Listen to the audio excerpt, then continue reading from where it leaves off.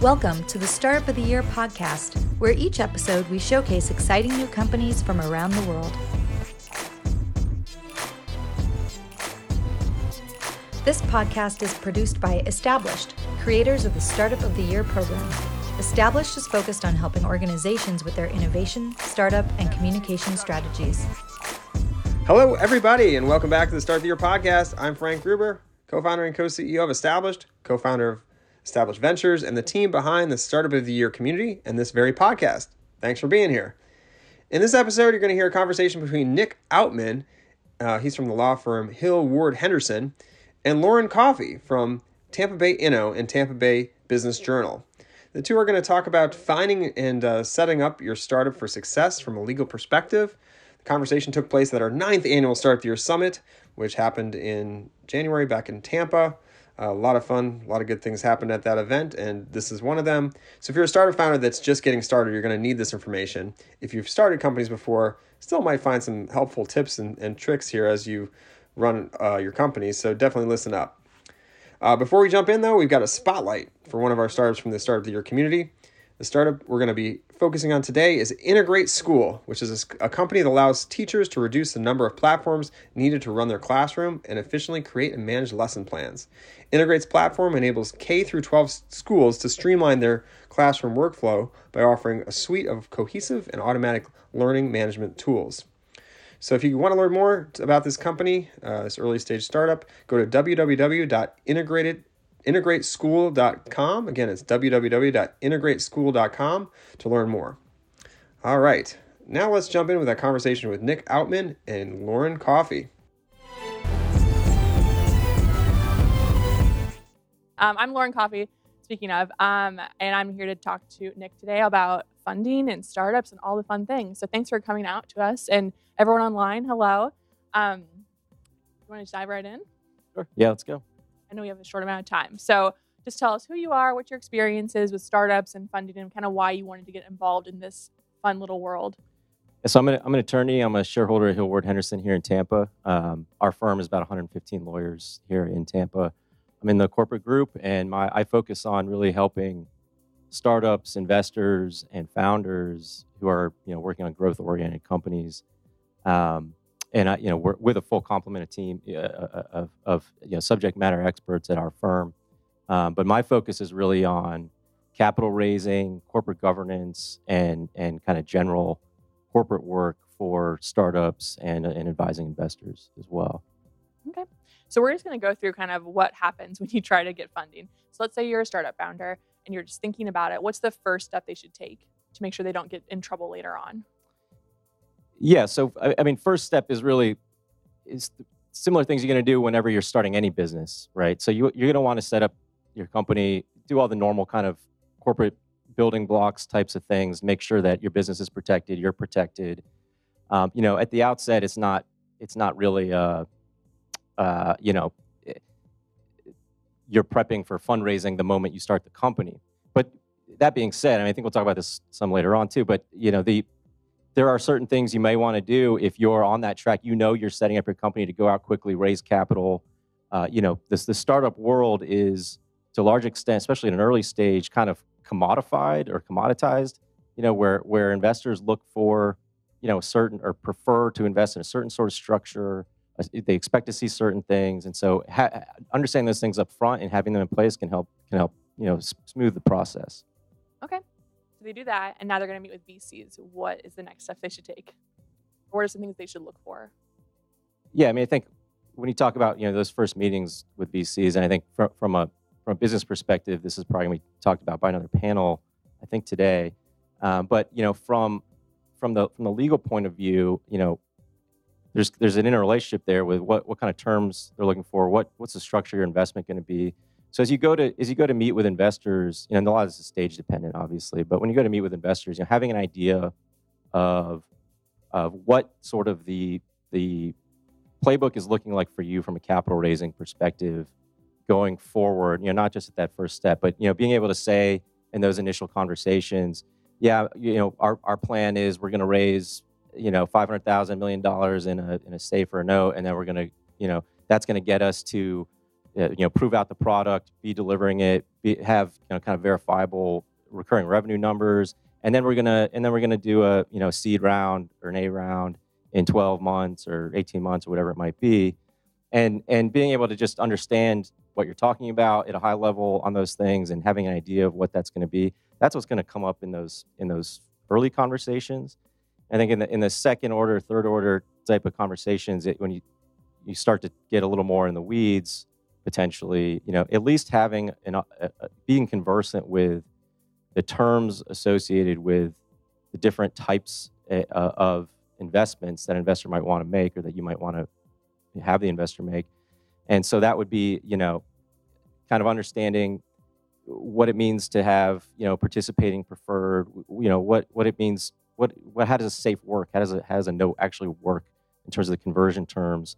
Those types of things that you want to have at least a reasonable understanding of, be able to talk to them about and understand what they look for, So, if it's and again, this is not something you're going to talk about in initial conversations, but as you get a little bit further down the road, being able to understand, okay, what do you guys normally look for? What, how do you structure, your preferred stock rounds? What do you normally look for on that? Is it a participating preferred? Is it straight preferred?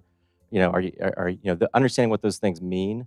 Because that has those are real significant top line kind of economic points that you might be focused on talking about valuation, but when you settle on a valuation number and the investor comes back later and says, well, you're going to have a 20% pre-money option pool. Do you know what that means?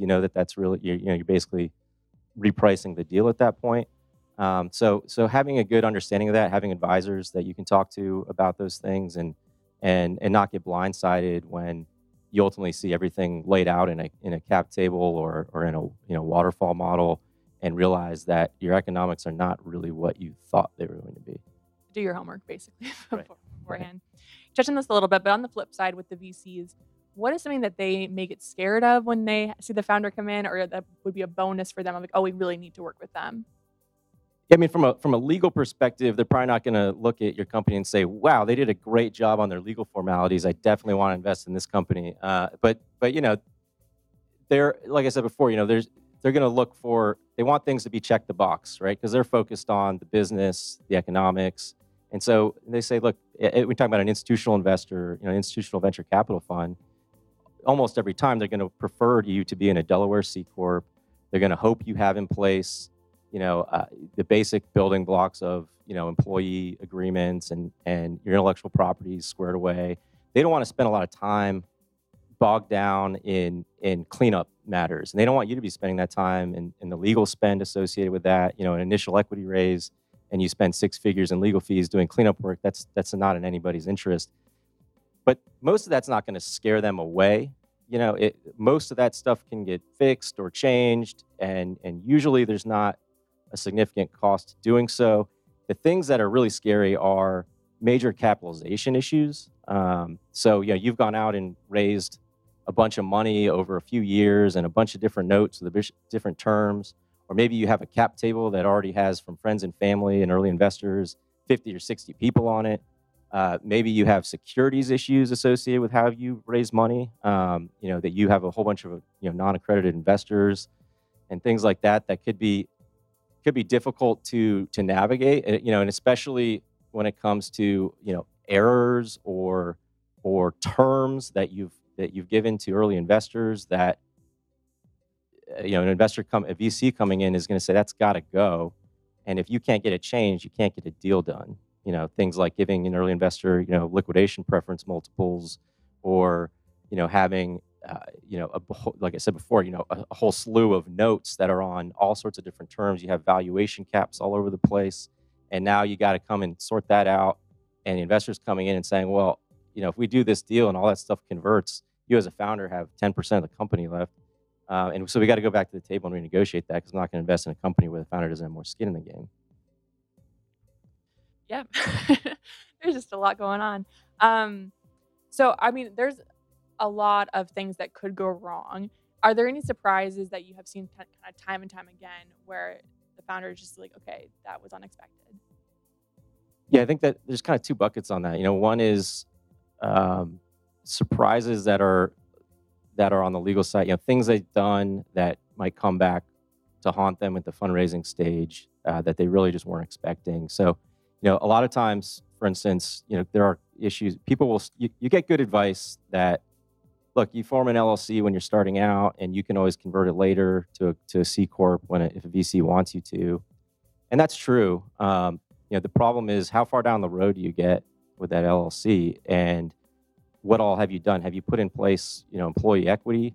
Have you run up a bunch of, and this is kind of in the weeds, but accumulated losses as a partner? Because now you're in a partnership, you have multiple people in that LLC, and do you understand the tax consequences of partnership tax and accounting and how all that's going to work when you convert that entity? Because there are a lot of traps there for folks who aren't regularly talking to their tax advisors on that stuff. So that's one thing where I've seen again and again where an LLC that's kind of carried on for a long time and raised money in that LLC, and then you go to convert it, and there's just like a host of tax traps, and some of them just can't fix, and it's just, there's going to be consequences there. I think the other big kind of main bucket of surprises is, or I should say, also on that, if you have raised a bunch of money in convertible instruments, notes and safes, and then you go to convert those things in an equity round, and the investor's saying, well, that's all got to convert, in the pre-money. Basically, I'm not taking, as an investor, I'm not taking any dilution from the conversion of these notes and safes you may have done on whatever terms, and so that's all going to be a pre-money conversion. And you also just haven't modeled out, how all that stuff's going to convert, and you end up looking at that cap table, pro forma cap table, as they say, in connection with a term sheet, and you say, well, I am taking a hell of a lot more dilution than I thought I was going to be. You factor in things like the option pools and all that stuff, and you can end up with a lot less of the company than you were hoping at an early stage, at a seed or an A round, And then the other thing I think is surprising to some folks is sometimes the terms and framework of, venture capital terms. There's kind of a relatively standard approach overall, high level. And if you're not already familiar, you will at some point be familiar with, National Venture Capital Association, NVCA, type framework. And that's all built around really protecting minority investors in a company, with kind of the background presumption that you as a founder, are the principal owner and operator of the company. And so there's not a lot in there that says like you're affirmatively protected in this way or that way. You don't necessarily have approval rights over things and things like that. So understanding that framework, I think sometimes people get a little bit surprised by that and want to try to push for things that they totally reasonably feel like should be in there, but are really going to be non-starters. And so, adjusting expectations, I think at that point, and just understanding what you're getting into is important. Yeah, definitely. Good advice. Is there something that has been increasingly important over the last 10 years where it may not have mattered to founders or investors a decade ago, but now is like an absolute? One thing that this may change going forward, but and this is, if you haven't heard already, you will, I'm sure at some point. It's now getting more attention kind of in the press and stuff, because it's potentially on the chopping block to a certain extent, is qualified small business stock treatment.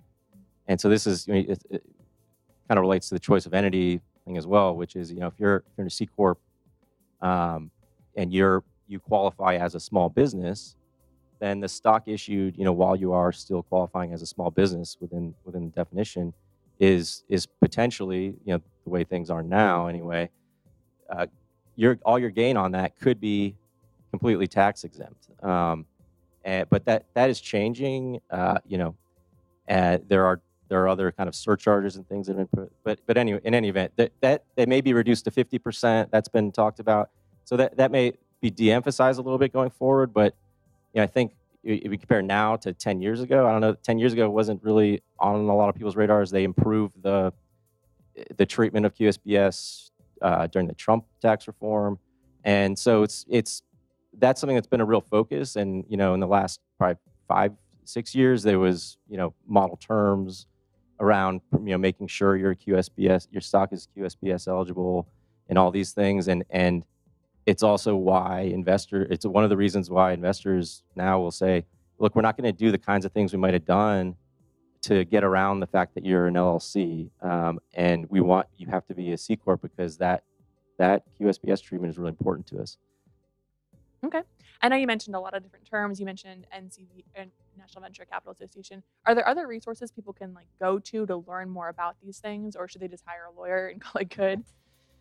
I mean, I would say, do both, and not necessarily just even hire a lawyer, but having a conversation with somebody who you've met through your network and know that they're experienced. But I think the NVCA resources are great, but they're a little they're not designed for lay people to have them be accessible. But they have a model term sheet that's annotated, that has information on kind of market terms. I mean, it's a very useful resource if you can navigate that and spend a little time on Google, kind of Googling what some of the lingo means and all that kind of stuff. But that's great. And then also there are so many blogs out there by VCs, by real high profile VCs and all that really break down a lot of the aspects of capital raising and the nitty gritty of terms and kind of cap table algebra type of things, so you can understand and try to model on your own and project out what you're going to own of your company if you raise money in certain valuations or terms and that kind of thing. So the internet's your friend in most cases, but in this case in particular, I think the internet is your friend, and there's a lot out there. I mean, when I started doing this stuff about 10 years ago or so, that was, even then, I spent a lot of my time just educating myself on this stuff by just reading everything you could find, and obviously, Brad Feld's post, a gazillion books, and the Venture Deals book is still kind of a great kind of entry level resource to understanding, the ins and outs of the legal side of venture deals. Okay, great. Well, very informative. Thank you so much. All right. Thank you, Nick and Lauren. Setting up a company can be an arduous process, and super important that you set it up properly from the beginning. It can, if you don't do it correctly, you're going to pay for it later, basically. And, it's not the end of the world, but you can always fix it, but it becomes harder along the way. So if you want to learn more about Nick and his firm, check out the show notes. We're going to be dropping a link in there. And if you want to learn more about Lauren Coffey, she's actually a regular contributor to Tampa Bay Inno as well as Tampa Bay Business Journal. So you can see her work out online. And she covered the summit as well. So we got some coverage from her from our summit.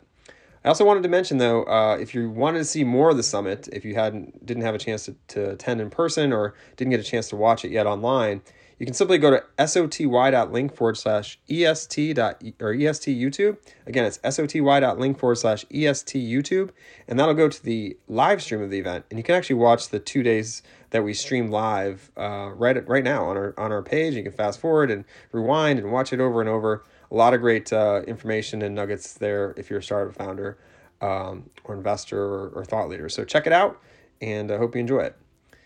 All right. For all of those listeners out there, hopefully you enjoyed this conversation. If you found it interesting, please do share it. Sharing is caring. We believe in that, and please pass it on. We want to help everyone we can with the various lessons learned here in our podcast and in our live events as well. All right, well, that's the episode. Remember, if you have a startup idea and you want to get it going, today is the best day to start up. Not tomorrow, not the next day. Get it going, get it started, iterate. And in doing so, I encourage you to join our community for access to support, expert advice, and resources. Everything you need to elevate your startup by simply going to startupofyear.com or going directly to our application to join. Go to soty.link/apply. It's free to join. We've got a lot of different programs happening, and we'd love to have you. So please do that. Until next time, I'm Frank Gruber, and thanks for listening, and we'll see you soon. Thanks for listening to the Startup of the Year podcast. Be sure to subscribe, and we'll be back with another episode soon.